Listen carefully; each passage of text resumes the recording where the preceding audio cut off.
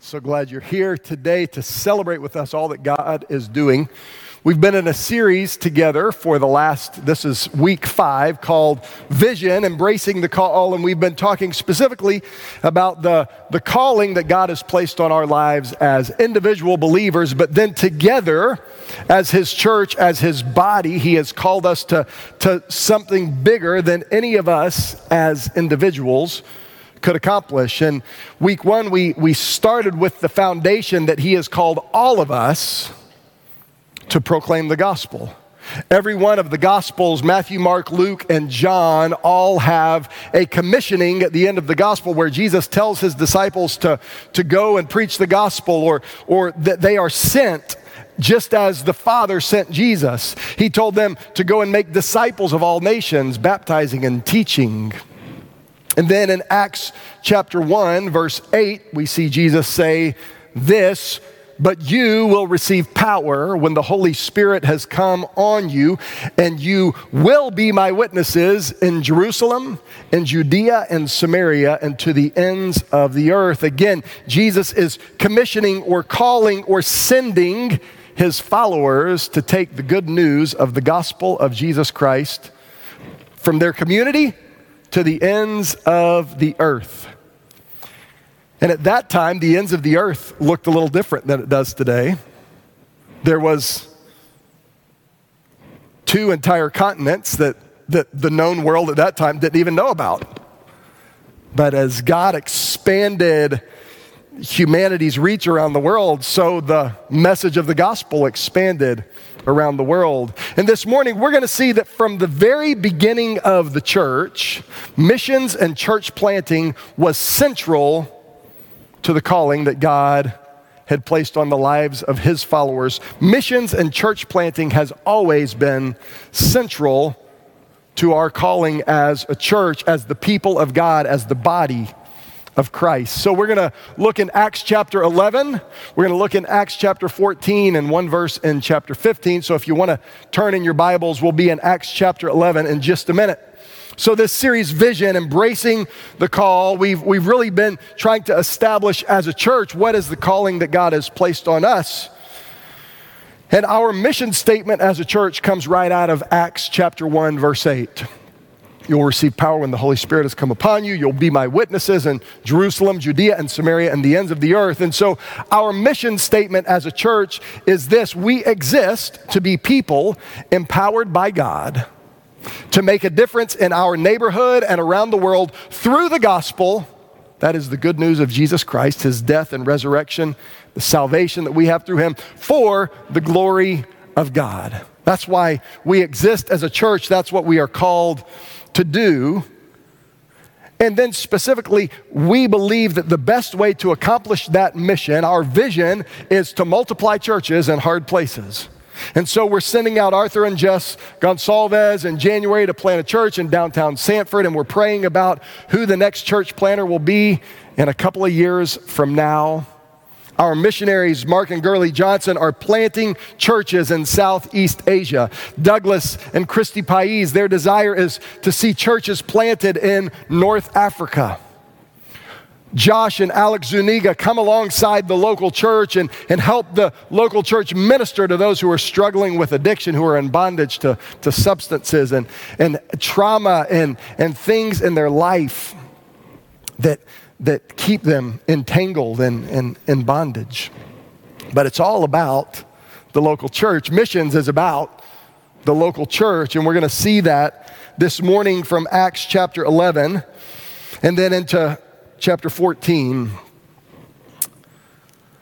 So let's pray, and then we'll get into the message this morning. God, we love you. God, I thank you for our time of worship today. So we make much of you, of your call on our lives. We declared, great are you, Lord. And Lord, it's also our desire to see your kingdom come and your will be done on earth as it is in heaven. And so we sang the words, may your kingdom come and your will be done. And Lord, in the book of Revelation, we see that it is your desire that one day around your throne, every nation and tribe and tongue will declare, holy, holy is the Lord God Almighty, worthy. And so, Lord, we sang this morning, all the earth will shout your praise. Our hearts will cry, our tongues will speak, great are you, Lord. And that is our desire. Lord, speak to us through your word today. Encourage us, challenge us, shake us up, give us ears to hear and hearts to obey. Be glorified. In Jesus' name, amen. All right, so Acts chapter 1, verse 8 is where we started this series. Jesus is speaking to his disciples right outside of Jerusalem, and he tells them, hey, stay in the city, and when the Holy Spirit has come upon you, you will be my witnesses in Jerusalem, Judea, and Samaria. Jerusalem is the city where they lived. Our city is Orlando, Florida. I love Orlando, Florida. I've lived in other places, and I did not love those other places, but I love Orlando. Some of y'all are new to Orlando, and you don't love it yet, but I'm telling you, it's the best place to be.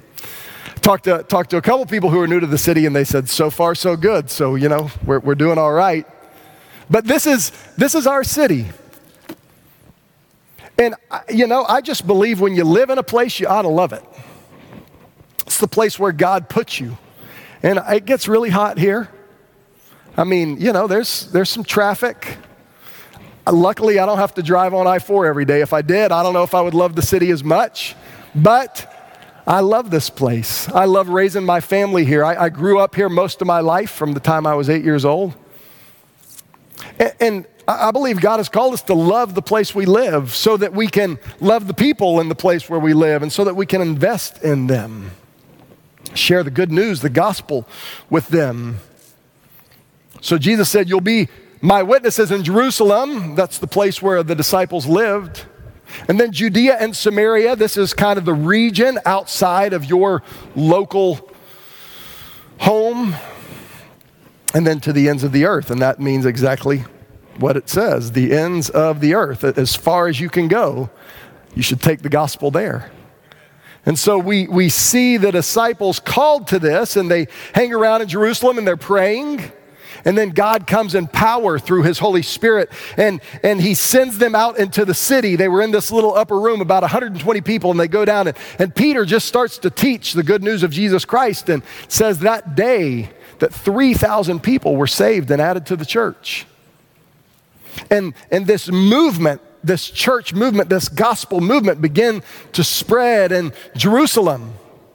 And it wasn't too long after that the Jewish religious leaders started to really persecute these believers who declared that Jesus was the Son of God and that he rose bodily from the dead. And these Jewish religious leaders said, you can't teach that stuff. That's heresy. And they began to persecute these people. Scripture tells us that there was a man named Stephen who was one of the deacons, one of the leaders in that early church, and they pulled him outside the gates of the city and they threw rocks at him until he died.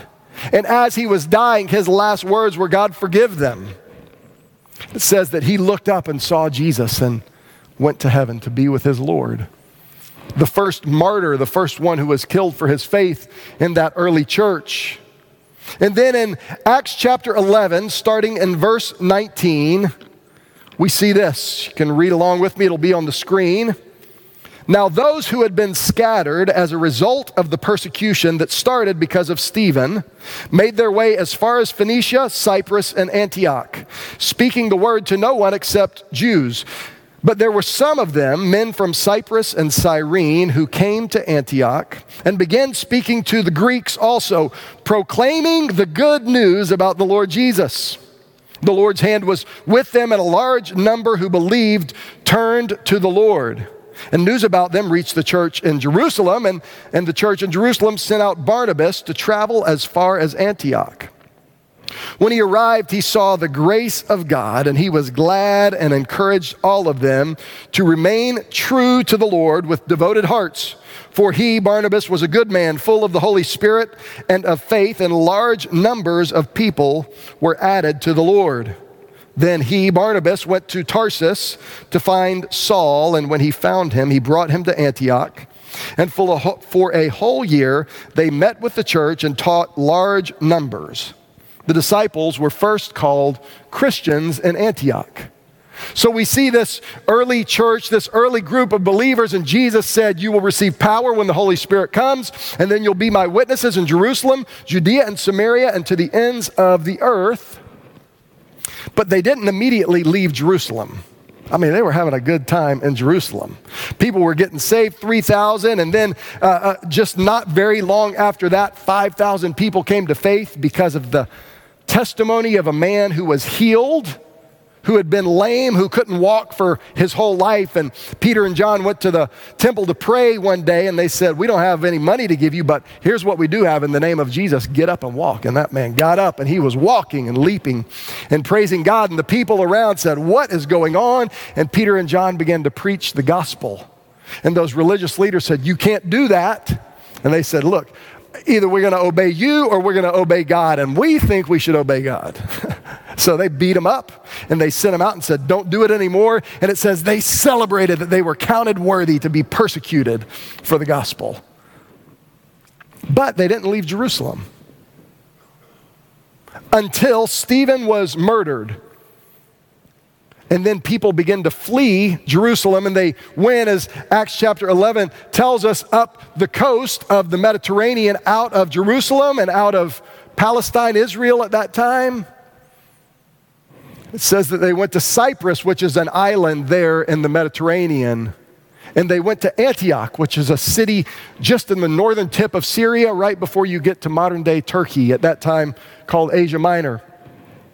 And they were preaching the gospel in these places outside of Jerusalem, Judea and Samaria. They were headed to the ends of the earth.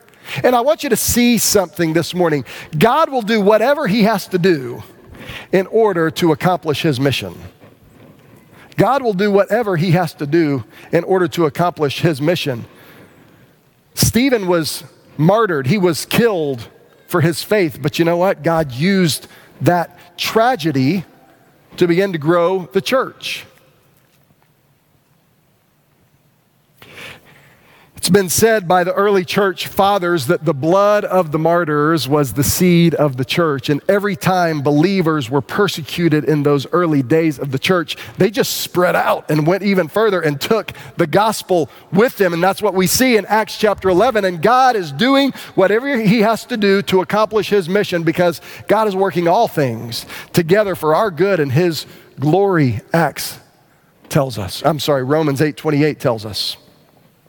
So they go to Antioch, and they're preaching the gospel first to all of the Jewish people, because after all, Jesus was the fulfillment of Jewish prophecy. He was the Jewish Messiah. And so all of the early believers were Jewish, and they believed this was just something for the Jewish people. But there were some men, it says, from Cyrene and from Cyprus, which were not Jewish places. It says they began to preach the gospel to Greeks or non-Jewish people, Gentiles. And they began to come to faith. And so the people in Jerusalem said, what's going on up there in Antioch? And they sent this guy Barnabas to check it out. And Barnabas said, this is awesome. More people are getting saved. God has opened up his gospel to the whole world, and now we're seeing it take place. And Barnabas stayed in Antioch. In fact, he went and found this guy named Saul, who we will later know as Paul, a man who was persecuting the church. He was there the day that Stephen was stoned to death, holding the coats of all the people who were throwing the rocks. He was persecuting the church, but God radically transformed his life. And now Barnabas goes and finds Saul in the city Tarsus where he was born. And he says, hey, you got to come see what's happening. And Barnabas and Saul, they start this discipleship ministry there in the church in Antioch. And people are getting saved, and people are turning to Christ, and people are getting excited about the mission of the church. And so we see in Acts chapter 14 what happens when these people start to get excited. In verse 21, Acts 14, verse 21, it says, I'm sorry, we're not in 14 yet. We're in Acts chapter 13. Acts chapter 13, verse 1. It says, now in the church at Antioch, there were prophets and teachers. Barnabas, that's the guy that they sent from Jerusalem. Simeon, who was called Niger. Lucius of Cyrene, Manaen, a close friend of Herod the Tetrarch, and Saul. These were the leaders of the early church in Antioch, the pastors, the elders of that church. And this was a diverse group of guys. Barnabas grew up a devout Jew. Simeon, called Niger, was probably from Africa. His name implies that he was black. That's what his surname meant. Lucius of Cyrene was Greek. Cyrene was a Greek province. Manaen was Greek. He was a close friend of Herod the Tetrarch. He was well connected politically even. And then you got Saul, who was persecuting the church before he became a follower of Jesus. As they were worshiping, verse 2 says, the Lord, and fasting, the Holy Spirit said, set apart for me Barnabas and Saul for the work to which I have called them. And then after they had fasted and prayed and laid hands on them, they sent them off. Verse 4 says, so being sent out by the Holy Spirit, they went down to Seleucia, and from there they sailed to Cyprus.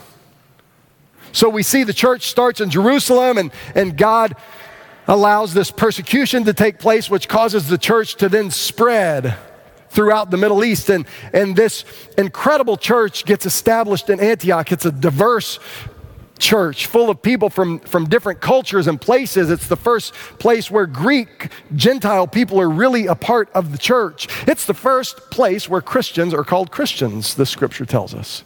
And then out of this church, they're having a great time. I mean, it's an incredible church. People are loving gathering together. And one day the leaders in the church are praying, and God says, hey, I want you to take Barnabas and Saul, and I want you to send them out. They've done a great job here. I know you love them, but it's time for them to go on to their next assignment. So the church agrees, and it says that they lay hands on them and pray. And they send them out. And then verse 4 tells us, so being sent by the Holy Spirit. The church physically sent them out, but the Holy Spirit is the one who empowered them for their mission. And they went out on this first missionary journey.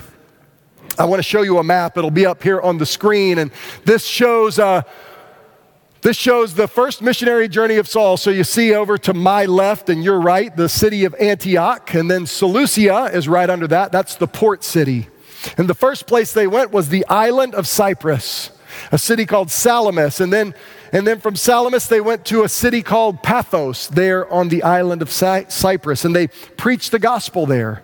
We know from Acts chapter 11 that there were already some believers on that island, that after the persecution of Stephen, they went there. So really, Paul and Barnabas were strengthening those who already believed in that place.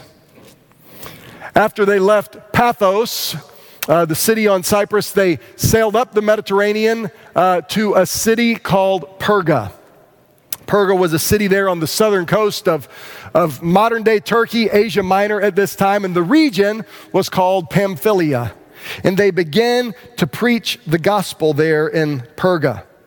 After a little while of preaching the gospel in Perga, they went up further north to another city called Antioch. Antioch in Pisidia, that was the region. Now, Paul and Barnabas had come from Antioch in Syria, and now they were going to Antioch in Turkey or Asia Minor. And the reason there were so many Antiochs at this time in history is because there was a Greek general named Antiochus. And there were several Antiochus, number 1, number 2, and number 3. And so there was lots of cities called Antioch. Kind of like, Springfield, there's lots of Springfields, like every state has a Springfield. I couldn't think, there's not a lot of Orlandos, so that didn't apply. I think there's one somewhere, but anyway. Yeah. What? Hollywood. There's Hollywoods too, yeah. So I digress quite a bit. So they go to Antioch, right? And they start to preach in Antioch in Pisidia. And it says that they go to the Jewish synagogue and they're preaching the gospel there in the synagogue. And they begin to declare that Jesus Christ is the Son of God, that he died and rose again bodily from the grave. And the religious leaders said, wait a minute, you can't teach this. So day 2, when they come back to the synagogue, the religious leaders there, and they start a fight, and there's all this conflict, and they kick him out of the synagogue. And Paul and Barnabas say, that's okay, we're just going to take this gospel now to the Gentiles. And it says that the Greeks or the Gentiles were overjoyed with this news. And so now they're preaching the gospel. People are coming to faith, some Jewish believers and some Gentile believers. But eventually the religious leaders there in Antioch get fed up with it and they chase them out of town. And so they leave there and they go to another town called Iconium. And they're there in Iconium, and first they go to the synagogue, and then they go to the Greek Gentile people, and they're preaching the gospel. But eventually the religious leaders from Antioch hear that they're taking the gospel there too, and so they round up a posse, and they go to Iconium, and they run them out of that town too. And so they go from Iconium to another town called Lystra. And while they're in Lystra, God uses Paul to heal a man whose foot was injured and he couldn't walk, and Paul heals this man. And so the priest of Zeus, the Greek god, says Paul and Barnabas must be Greek gods. And so they say Barnabas is Zeus and Paul is Hermes, and they bring out a bull and they're going to try to sacrifice an animal to Paul and Barnabas, and they're like, no, chill out, guys. Like, we're not God. We serve the one true God.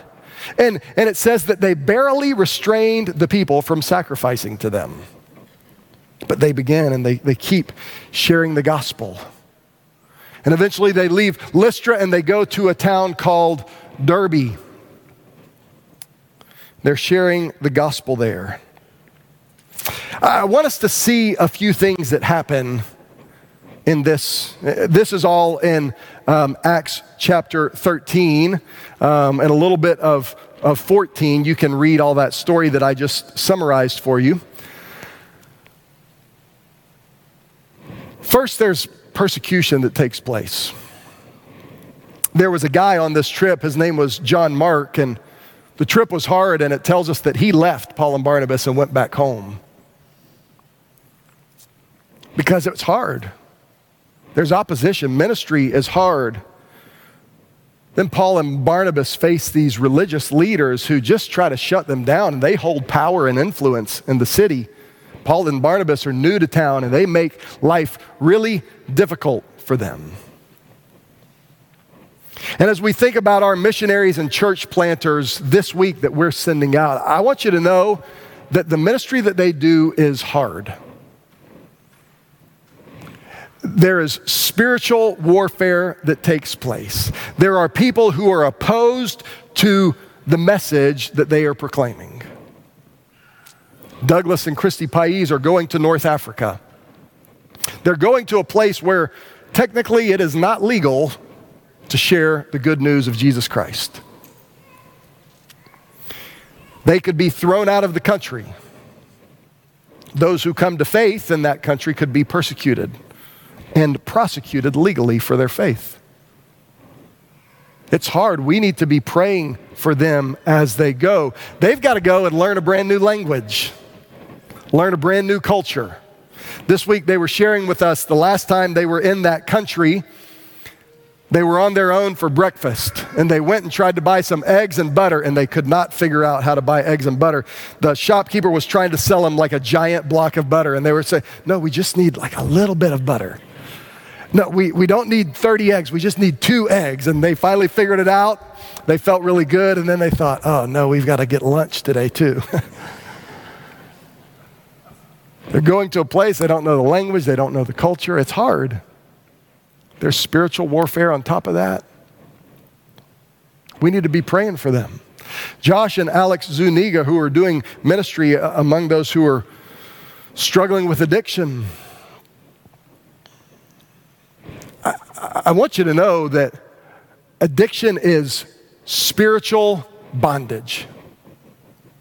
Like Satan and his army are all over that. That is one of the greatest footholds of their kingdom. And when people start to get saved and their lives transformed out of that, there is incredible spiritual warfare that takes place. When dealers start losing their clients, they're not happy about that. When pimps start losing the women that they are prostituting, they're not happy about that. And there's persecution, and there are hard things that take place. Hey, when you're serving recovering addicts in your community, there's just people in the neighborhood who say, we don't want those people in our neighborhood. That's spiritual warfare. It comes at them from all sides. They just had a little baby. Any of y'all that have had a first baby, remember, that ain't easy. You don't know what you're getting into. Arthur and Jess are going to plant a church in Sanford, Florida, a brand new church pioneering a work that hasn't existed up to this point. And that's hard. And there's spiritual warfare. Mark and Gurley Johnson, planting churches in Southeast Asia. I want you to be praying for the opposition that these missionaries and church planters face. Mark shared with us this week their first year in the country. Other believers in Cambodia were trying to get them thrown out of the country because they didn't want people competing with their churches. What? Opposition and spiritual warfare is a real thing, and we need to pray for our missionaries. Hey, I also want you to see, so Paul and Barnabas, they go to Lystra, and the people try to turn them into gods. And we also need to pray for our missionaries and church planters that God will keep them humble. Because sometimes when God begins to do a great work through someone, and people say, you're making such a difference in my life, you're such a blessing, I can tell you that pastors and church planters and missionaries and Christian leaders sometimes start to believe their own press. And they get distracted from the real mission, and we need to pray that God would keep their heart humble and centered on Him. So Paul and Barnabas, they go from Perga to Antioch, to Iconium, to Lystra, and to Derbe. Then it tells us, we're going to flip over to chapter 14, verse 21.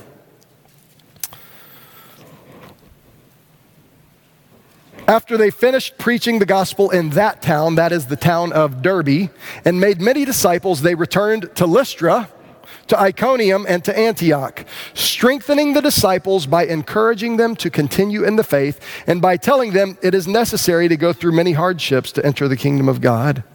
And when they had appointed elders or pastors for them in every church and prayed with fasting, they committed them to the Lord in whom they had believed. Church planting is the goal of missions. Paul and Barnabas go on this trip. They go this tour of cities sharing the gospel. People are coming to faith. And then they go back through those cities to make sure that there is a church in place, to make sure that the believers are gathered together as one body. And they make sure that there are leaders in those churches who can help shepherd God's people. Because church planting is the goal of missions. That's why we go. We take the gospel, but then Jesus wants to see His body replicated in places. And those churches that they established in those cities then become part of the big mission, because new missionaries are sent out of Lystra and Iconium and Derbe and Antioch and Pisidia. Those churches gathered up funds to support the church in Jerusalem and to support missions work all over the world. It's this incredible thing that God uses his body locally and globally to come together to accomplish his mission. That's what he's been doing since the very beginning. And here we are this week, and we're a part of what God started 2,000 years ago in the early church. That's why we do Missions Week. That's why we do it like this. It's why we ask you to give sacrificially. It would be much more efficient if God just stroked a big check for every one of these guys that wants to go out. They don't have to go ask for money. It's embarrassing to say, hey, we need your help. We need your support. That's hard to do. I mean, it seems like God owns the cattle on 1,000 hills. He could just, send them out with an inexhaustible bank account and everything would be great. But that's not how God works. Because we need each other. They need us, and we need them to remind us what we're a part of and to remind them that they are dependent on God and his provision through his people, through his body, the church. So we see this cycle take place. So after they establish these churches in all these towns, it says that they sail back to Antioch. And we're going to read in Acts chapter 14, verse 26. From there, they sailed back to Antioch, where they had been commended to the grace of God for the work they had now completed. And after they arrived and gathered the church together, they reported everything that God had done with them, that he had opened the door of faith to the Gentiles. Then in chapter 15, verse 3, it says, when they had sent them on their way by the church, they passed through Phoenicia and Samaria, describing in detail the conversion of the Gentiles, and they brought great joy to all the brothers and sisters. It's this cycle of missions and church planting and ministry that takes place. A church in Antioch says, Barnabas and Paul, we want you to go. We're praying for you. We are sending you. They supported them financially. They supported them through prayer as they went. And they took the gospel in this little circuit that God put them on. There was opposition for sure. And then they came back through all of these cities where God had begun to work, and they made sure that there were churches established that would carry on this gospel work. They put elders and leaders in place. And then they came back home to Antioch. They didn't have email, right? They weren't sending back letters. Hey, 2 people got saved today. Like, they had to come back after a long time being away. The people were praying for them, and they said, you guys will never guess what happened. We went to Cyprus first, and people were getting saved. Then we went to Turkey, and people were getting saved in Antioch. It was incredible. There was this great movement. They kicked us out. And they chased us all over the region, kicking us out of the next city and the next city. We went to Iconium. We went to Lystra. Some people tried to sacrifice a bull to us.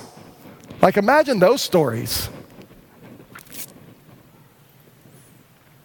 And as they shared that God had opened the gospel to the Gentiles, it says the people were filled with joy. And this week, there ought to be some joy in our hearts that we get to be a part of the ministry of Doug and Christy Pais and Alex and Josh Zuniga and Arthur and Jessica Gonsalves and Mark and Gurley Johnson. The work that God has called them to, the work that has already been done, and the work that will be done in the future. And we come alongside them and we encourage them and we pray for them and we support them. That's what this week is all about.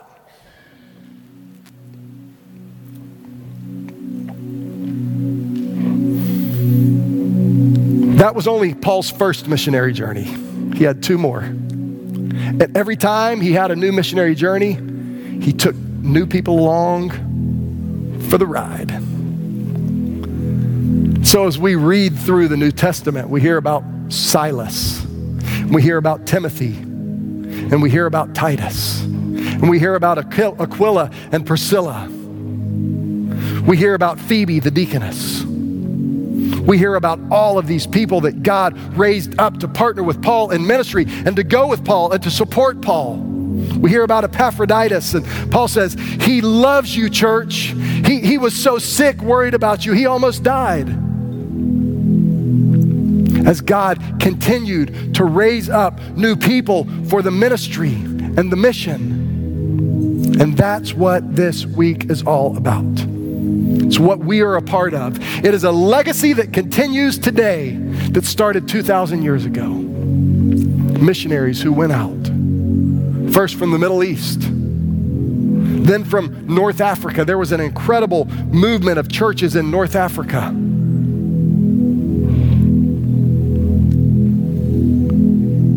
Then from Europe and Rome. You guys have heard about St. Patrick, right? We'll celebrate his special day in March. Do you know, besides chasing all the snakes out of Ireland, St. Patrick was a missionary church planter.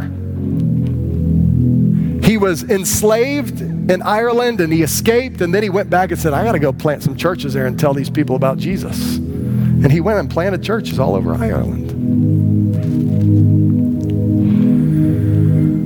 Just a couple of centuries ago, people like William Carey and Hudson Taylor, Adoniram Judson, these are missionaries who started incredible works all over the world.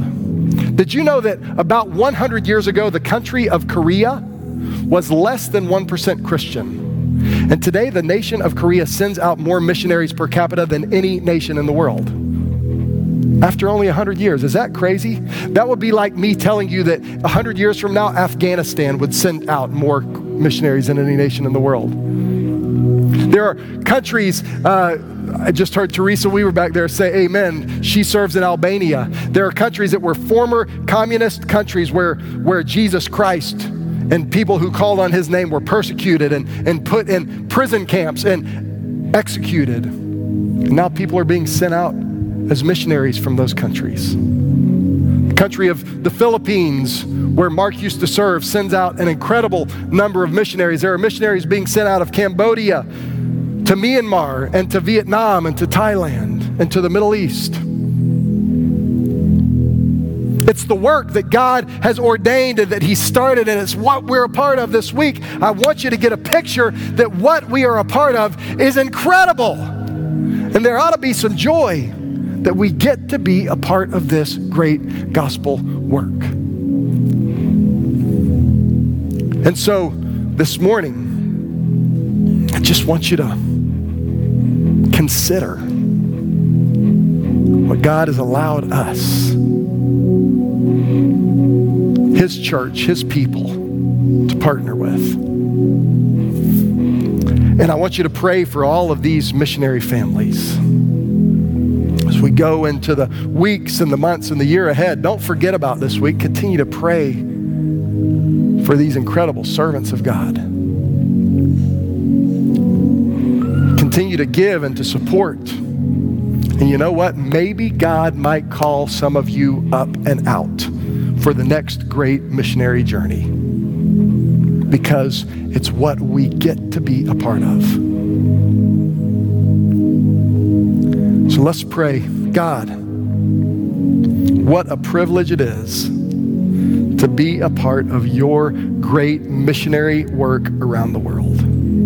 Ordinary men and women who say yes to your call, who are sent out by your church and by your Holy Spirit to proclaim your gospel, your good news to the nations, and plant churches and see men and women transformed and come to faith, and then be sent out of those brand new churches to new places, to start new churches, to start new works, because God, that's what you're doing. It's your plan, and there is no plan B. So help us to be faithful, to pray and to give and to go. Excite us, challenge us, encourage us for the mission. Even tonight as we make financial commitments, God, let us do so sacrificially.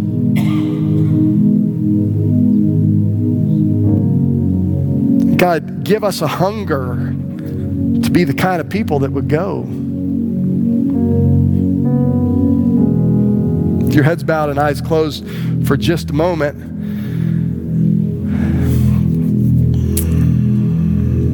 is there anybody this morning who would say, I haven't I haven't been excited